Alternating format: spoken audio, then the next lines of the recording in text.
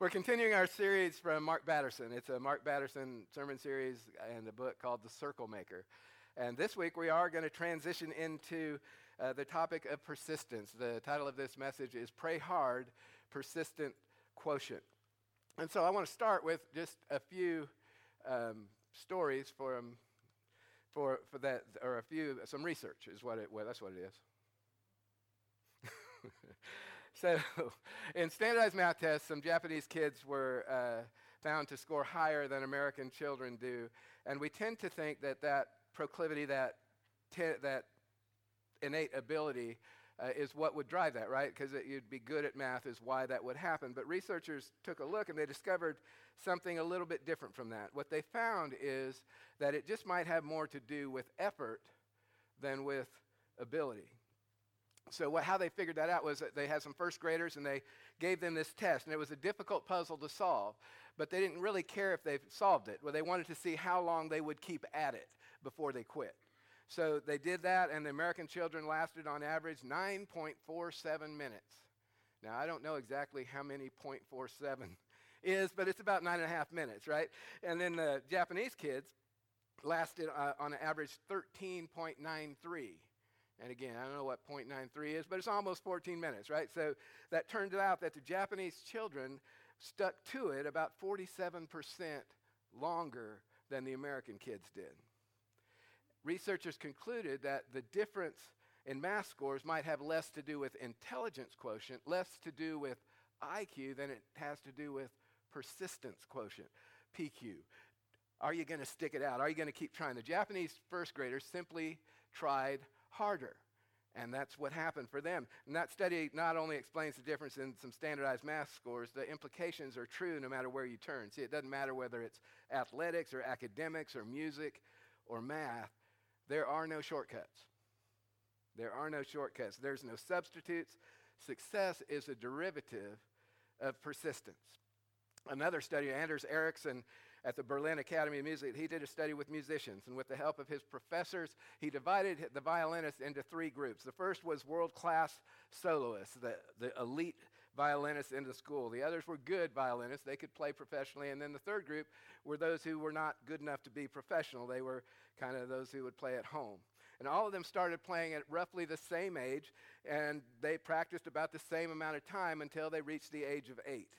And that's when their practice habits diverged. That's when their practice changed for each of them. The researchers found that by the age of 20, the average players, those who were not going to be professional, had logged about 4,000 hours of practice time. The next group, the good violinists, totaled about 8,000 hours. These are guys that could play in a band and play in a group. But the elite players, the elite performers, set the standard at 10,000 hours of practice. 10,000 hours. And there's no denying that innate ability, that talent quotient is there, that's important. But if you want to reach that potential, then you have to practice. It takes persistent effort. I think that if you talk to the musicians in the band, they'll tell you that how do you get good? How do you get good, Eric? You practice. You keep playing. It annoys, I'm sure, the heck out of his parents when he's playing at night, but that's all right. Persistence, stick-to-itiveness. Persistence is the magic bullet. It seems like 10,000 is kind of the magic number. Now, this is the last of these. Daniel Levitin is a neurologist, and he said this. He said, the emerging picture from such studies is that 10,000 hours of practice is required to achieve a level of mastery associated with being a world-class expert in anything. In study after study of composers, basketball players, fiction writers, ice skaters, concert pianists, chess players, master criminals, and what have you, this number comes up again and again. No one has yet, and this is up here, that no one has yet found a case in which true world-class expertise was accomplished in less time. It seems that it takes the brain that long to assimilate all that it needs to know to achieve true mastery. 10,000 hours. So let me ask you this. Is prayer any different? Is prayer any different? It's a habit to be cultivated, right? It's a discipline to be developed. It's a skill to be practiced. I certainly don't want to reduce praying time to kind of a checklist thing. And I mean, I got my 15, 20 minutes of prayer. That's not the deal. But it's going to take some time and persistence and effort to become the prayer that you hopefully desire to be. And I know this for sure. The bigger the dream, and we have some big dreams around here, the harder you have to pray. The bigger the dream, the harder you're going to have to pray. Think in terms of something that we've talked about, because I know that there's a couple of folks here who have run a marathon. If you want to complete a marathon, you just want to finish a marathon, you have to do some training. Amen? If you want to finish well, what do you have to do? More training. You have to put in more and more effort. If you want to be world-class marathon runner, one of those guys who does 2-hour marathons, it becomes your life, right? You have to devote training, nutrition, everything that you do is revolving around becoming world-class, to becoming elite. What if we took that attitude into our prayer life? What if our goal was to become world-class prayers?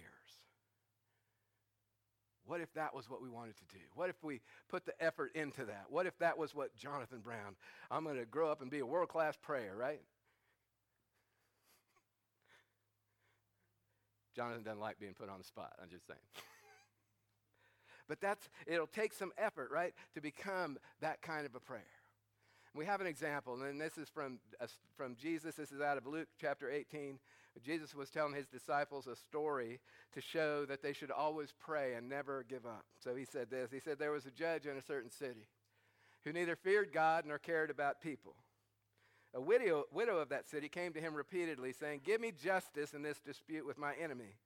The judge ignored her for a while, but finally he said to himself, I don't fear God or care about people, but this woman is driving me slap crazy.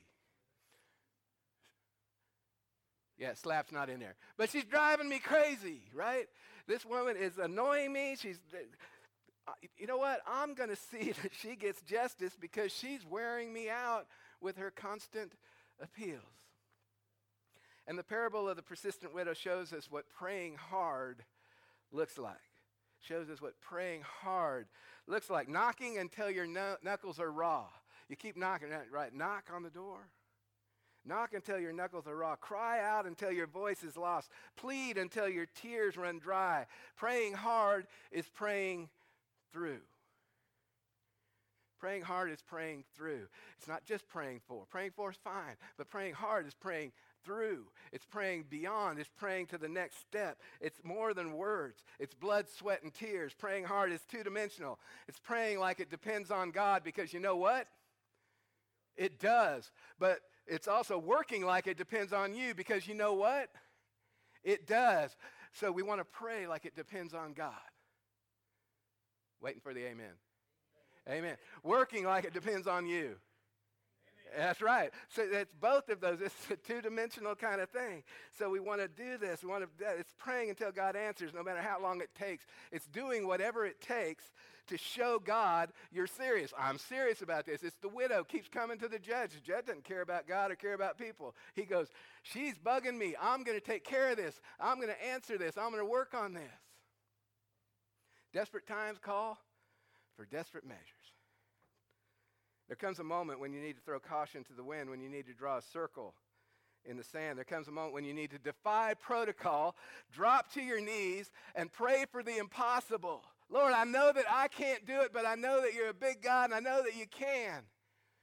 I need you to show up. Need you to show out. For I know the plans I have for you. Give you hope and a future. It's a promise. Grab a promise from God and pray it. Pray it. You can be audacious and tenacious and go for it when you're talking about praying into the promises of God. There comes a moment when we've got to muster every ounce of faith and call down rain from heaven. For the persistent widow, this was that moment, right?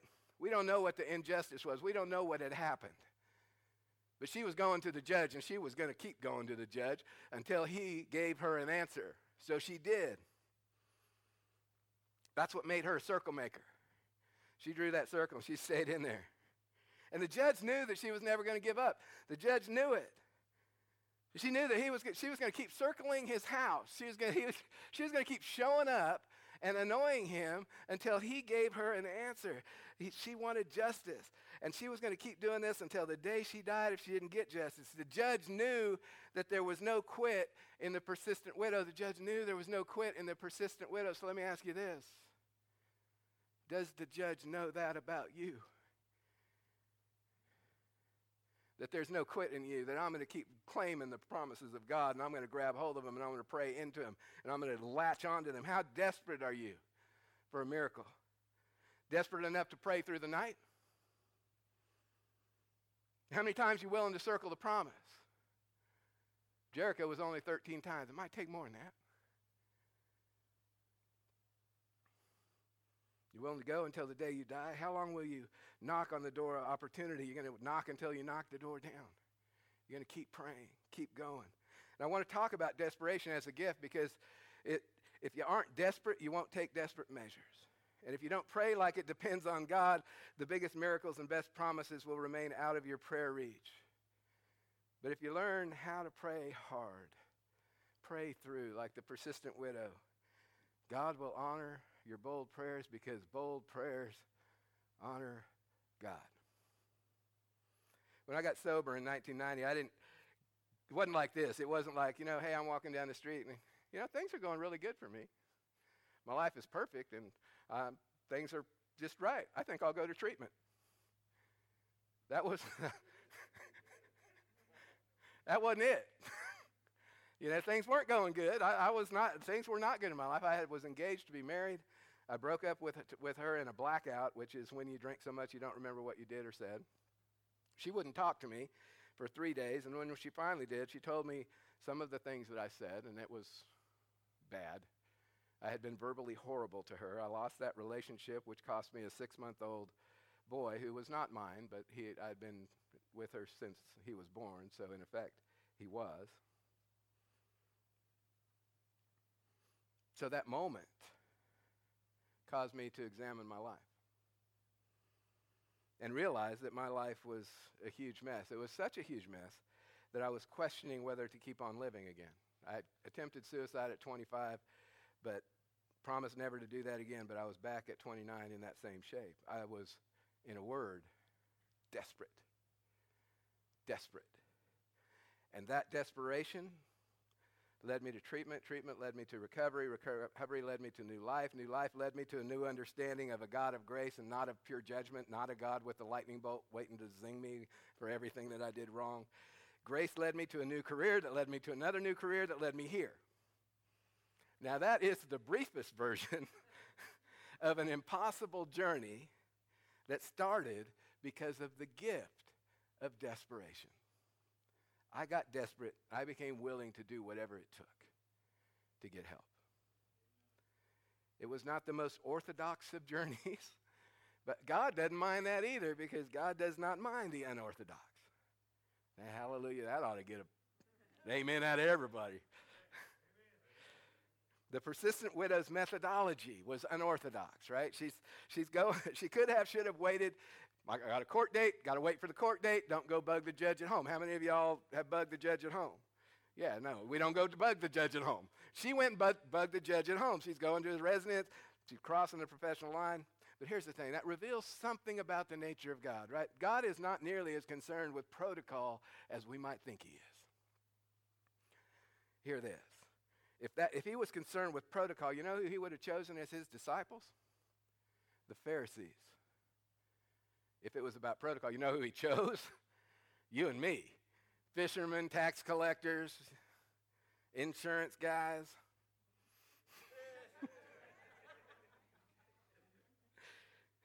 GBI agents. That's who he chose, right? He didn't. If it was protocol, he would not have chosen him. It isn't who Jesus honored. You know who Jesus honored? Jesus went to the house of a Pharisee, and the common protocol would have been that Pharisee would have washed his feet and greeted him and all that. Didn't do it. You know who did wash his feet? A prostitute came in and washed his feet with her tears, dried them with her hair. Jesus honored her. Jesus honored the tax collector, wee little Zacchaeus, right? He climbs up in a tree so that, because he's too small and the guys don't like him. I imagine he was probably walking up trying to see Jesus, and they're like, I ain't letting him see, you know. So he had to climb up in a tree just to see Jesus. Jesus goes to his house and changes his whole world. That's who Jesus went to, the tax collector that the people didn't even like. He honored, and this is one of my favorite stories in Scripture. So there were these four friends, and they had a sick friend, a fifth. And so they go to somebody's house, and Jesus is there, and it's packed. There's a crowd. Jesus attracted crowds. But their friend, they wanted to get him to meet Jesus so Jesus could heal him. So you know what they did? They went to the house. They climbed up on top of the house. Think about this. Climbed up. Think about it here. What it would be like is we'd be in here, and then all of a sudden some of this stuff down because it's coming down because they're going to lower him into the sanctuary because Jesus is here and they can't get in. So they cut a hole in the roof of somebody's house that they didn't know so that they could set him down in there so Jesus could heal him. And you know what Jesus did? He healed him. Jesus honored that effort. Jesus honored the woman who drove a judge crazy because she wouldn't stop knocking.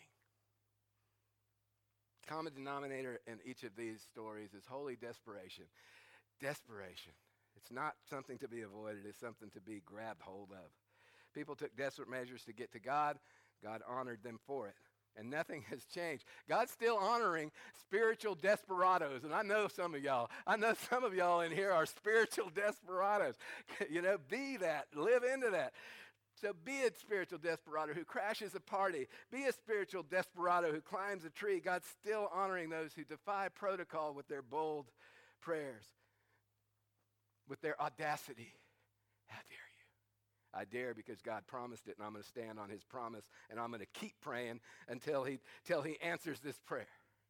Be tenacious, be audacious.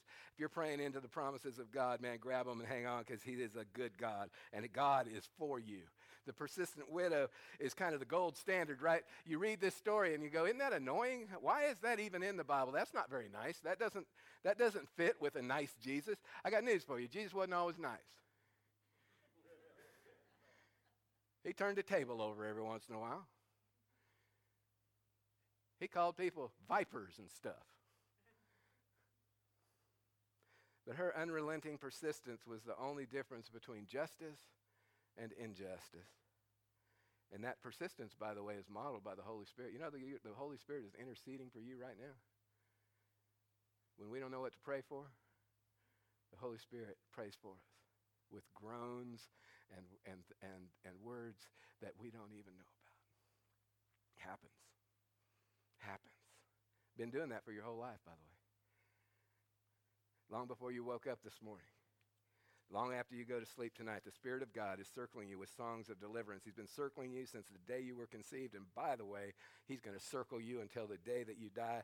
God isn't just for you in a passive sense. God is for you in the most active sense imaginable. The Holy Spirit is praying hard for you. What if you start praying hard as well? Now you got God praying, you got you praying, and that comes together. You want power?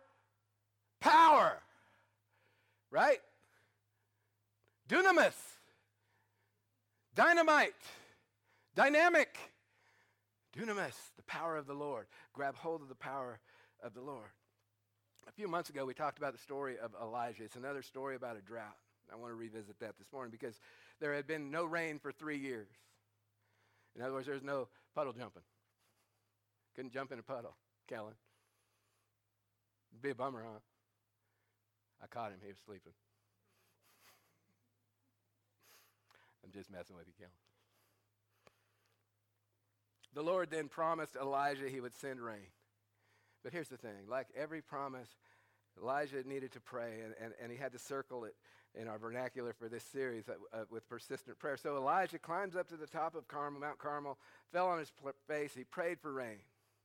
And he sent his servant out to the sea to look to see if it was raining. So Elijah is praying, right? He's doing his circle, and he's praying. He sends the servant out there, and the servant goes out looking for the signs of rain. The Lord has promised this, and the servant looks, and you know what he saw? Nothing. So Elijah goes, well, I'm going to keep doing it. So it's day 2. This is kind of almost like Jericho. So he keeps praying, though. And day 2, sends the servant out. Servant goes out, looks out on the horizon, and sees nothing. Day 3, day 4, day 5, day 6, and the servant now, right, day 6, we're looking, nothing. Nothing. And that's when most of us give up, right? We've done our effort, we've tried, we give up, we stop praying because we can't see a tangible difference with our natural eyes. So we allow our circumstances to get between us and God instead of putting God between us and our circumstances, right? We let our circumstances get between us, God and us, instead of putting God between us and our circumstances. Like Honey, though, who said, I will not move from here. You know what Elijah did, right? He kept praying. He's kept there. He's held his holy ground. He stood on the promise that God had given him, praying that promise. And I think Elijah would have kept praying if it took 10,000 days. He would have kept going. But he didn't have to, because between the 6th and 7th prayer, there was a subtle shift in the atmospheric pressure. He sends his servant out. His servant goes out, scans the horizon, and there, rising from the sea. Can you see it? There's a small cloud. There is a cloud. And the rain came. But it took prayer. And it begs the question, right? What if he stopped praying after the 6th day? And the obvious answer is that he would have defaulted on the promise and missed the miracle. But Elijah prayed through, hear this, Elijah prayed through, and God came through. Elijah prayed through, God came through. It's amazing. It's easy to give up on dreams. It's easy to give up on the miracle that's sitting there. It's easy to give up on the promise. It's easy to do those things, to give up on those things. We lose heart, we lose patience, we lose faith. And like a slow leak, it often happens like a tire, right? Y'all been in the car and you're driving down the road and all of a sudden it starts going, pa-blump, pa-blump, pa-blump, and you go, oh, just let me make it home. I don't want to get out. It's raining. But it's a flat. We get a flat tire in our prayer life, right? And it's just, it's overwhelming. And I understand this because I recently had stopped circling a miracle that I've been asking for most of my life. See, I have this negative stuff that likes to beat on me and this negative self-destructive stuff that goes on in my head. And I once believed that God would take those negative voices away. But I got tired of asking, it felt like God had put me on hold, so I decided to hang up. It's like, if you ain't going to answer it, then fine, I quit.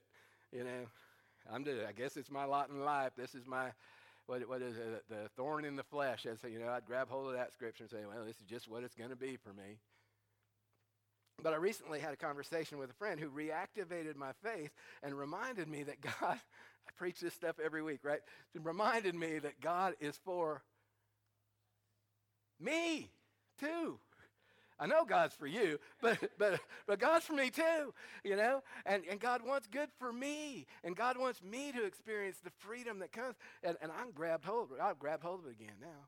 I've had a couple of days where there wasn't none of that junk going on. I love that. It's not every day yet, but I ain't giving up because there's a cloud on the horizon rising from the sea, and it's coming. The storm is coming. The rain clouds are coming. Is there some dream of yours that God wants to resurrect? Is there some promise that you need to reclaim? Is there a miracle that you need to start believing in again? God is for you.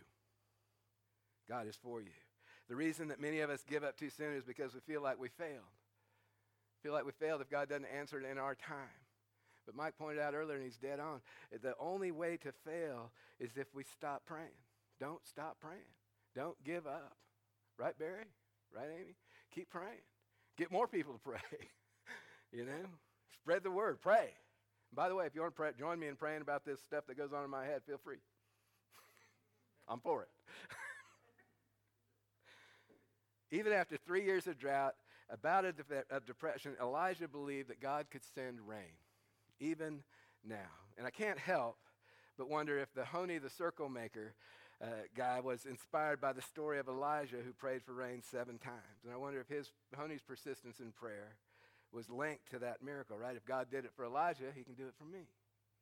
And I wonder if Elijah, by the same token, if his persistence in prayer might be linked to the miracle of the raining quail. If God can send a quail storm, he can certainly send a thunderstorm, right? One thing is certain, though, our most powerful prayers are linked to the promises of God. Our most powerful prayers are linked to the promises of God. When you know that you're praying the promises of God, you can pray with a holy assurance and a holy confidence. You're praying his word. It's the difference between praying on thin ice. It's like me going, hey, I want a Lamborghini. Lord, please give me a Lamborghini or a Porsche or whatever, or something. Now, he might, I'm not saying don't pray for that. I'm saying that's not praying into the promises of God. He'll provide for you, but he might not provide that for you. But it's the difference between praying on thin ice and praying on solid ground. When you're praying a promise of God, you're praying on solid ground. You're praying the things that God has said. It's the difference between praying tentatively and praying tenaciously. So you can grab hold of the promises of God. You can pray those things. If my people who are called by my name will humble themselves and pray and turn from their wicked ways, then will I heal their land. That's what we're talking about. That's a promise. He's going to do that. You don't have to second guess yourself if it's a promise of God. For no matter how many promises God has made, they are yes in Christ. And so through him, the amen is spoken to us by the glory of God. Yes in Christ. Amen by the glory of God. God promised Joshua. God promised Joshua he would give him every place he set his foot. But I want to point out a little addendum in that, because he said this as well, just as I promised Moses. Joshua, I'm going to give you this just as I promised Moses. The promise was originally given to Moses. Then it was transferred to Joshua. In much the same way, God's promises have been transferred to us via Jesus. And hear this. This is critically, critically important. So I know I talk fast, so I'm going to say it a little slower. These promises must be interpreted intelligently and applied accurately. But while that is true, it must be interpreted intelligently and applied accurately. There are moments when the Spirit of God is going to quicken your spirit, and a promise of God is going to become real in your life, and it's going to become yours. It might be that Jeremiah 29:11, for I know the plans I have for you. It might be something else. Grab hold tightly. We have to be careful not to blindly claim promises that aren't ours.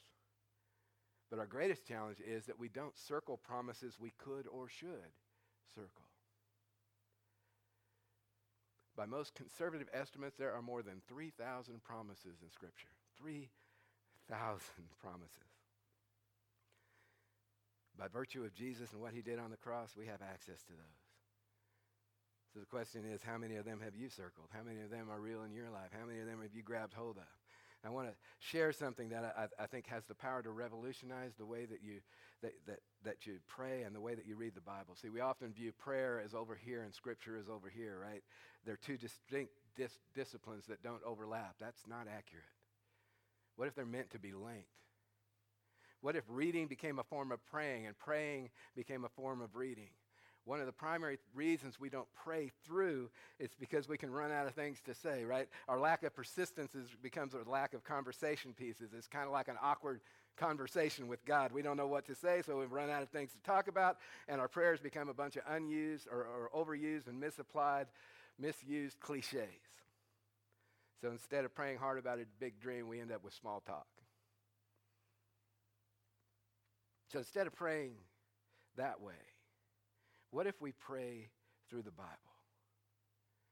What if we change the way that we read the Bible? In fact, the Bible wasn't meant to be read through. What if it was meant to be prayed through?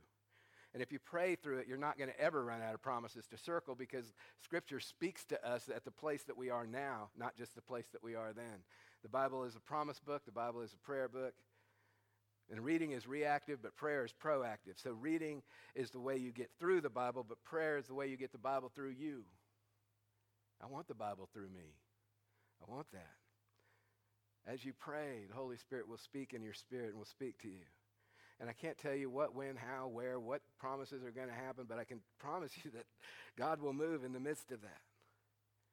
And those promises that become your promises, you need to circle those, both figuratively and literally in Scripture. What if you never read the Bible without a pen?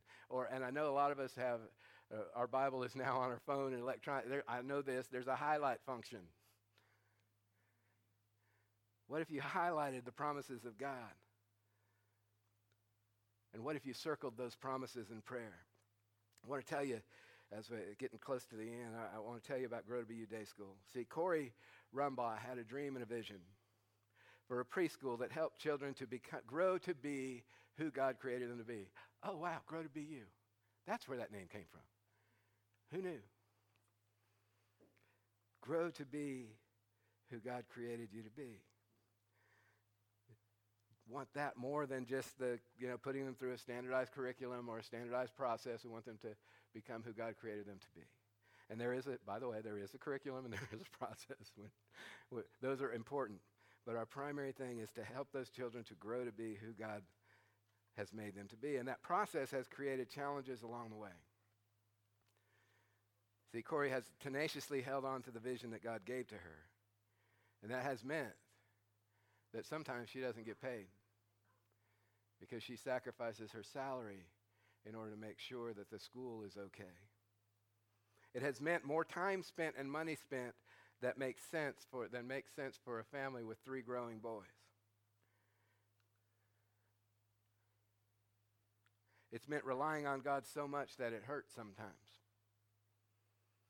And we now have 9 kids with 5 full-time paying children. We need another one to kind of hit our bottom line. But the dream is bigger. See, Corey continues in the circle that she's drawn to call out to God. Thank you for the drizzle, but I'm praying for rain. It was funny when I sent, because I asked Corey if I could use this. I sent that to her, and she read that, and she said, well, actually, that was my prayer this morning. I prayed, thank you, God, for the drizzle that we have 9 kids, but send a storm. I want a downpour. And so that's what the prayer is. So we want to release a rainstorm for Grow to Be You, so that we don't have to be week to week in our finances, so that we can put together. So we're going to do some things over the course of the summer to help to have that base, so that everyone can be paid and the school can expand, because we want to expand in the fall to 5 days, and we can fulfill the vision that God has given to Corey. This is a God vision. This is not just a Corey thing. This is God's plan. And for us, be you for him, Grow to Be You. It's who we are at Arbor Point Church. So grab hold of that. Be in prayer for that. But what dream has God given to you? Because God has given you a dream. And if he hadn't given you a dream, then he will. Start seeking him, because you're going to get a dream. What's your Jericho? What's your Jericho? Maybe you gave up on it as life moved forward and took you new directions. Maybe it's time to re-engage or engage for the first time. What is your Jericho? What is it that you're going to march around with persistence and endurance and patience and yell at it to walls to fall down? Bold prayers honor God, and God honors bold prayers. When you're praying into the will of God, I'm not talking about random I want prayers. I'm talking about praying the promises of God. If you're praying the promises of God, be bold and be tenacious, because you're always one prayer away from a miracle. One prayer away from a miracle. In recovery vernacular, don't quit 5 minutes before your miracle happens. Don't give up. Grab hold. Be bold. Amen.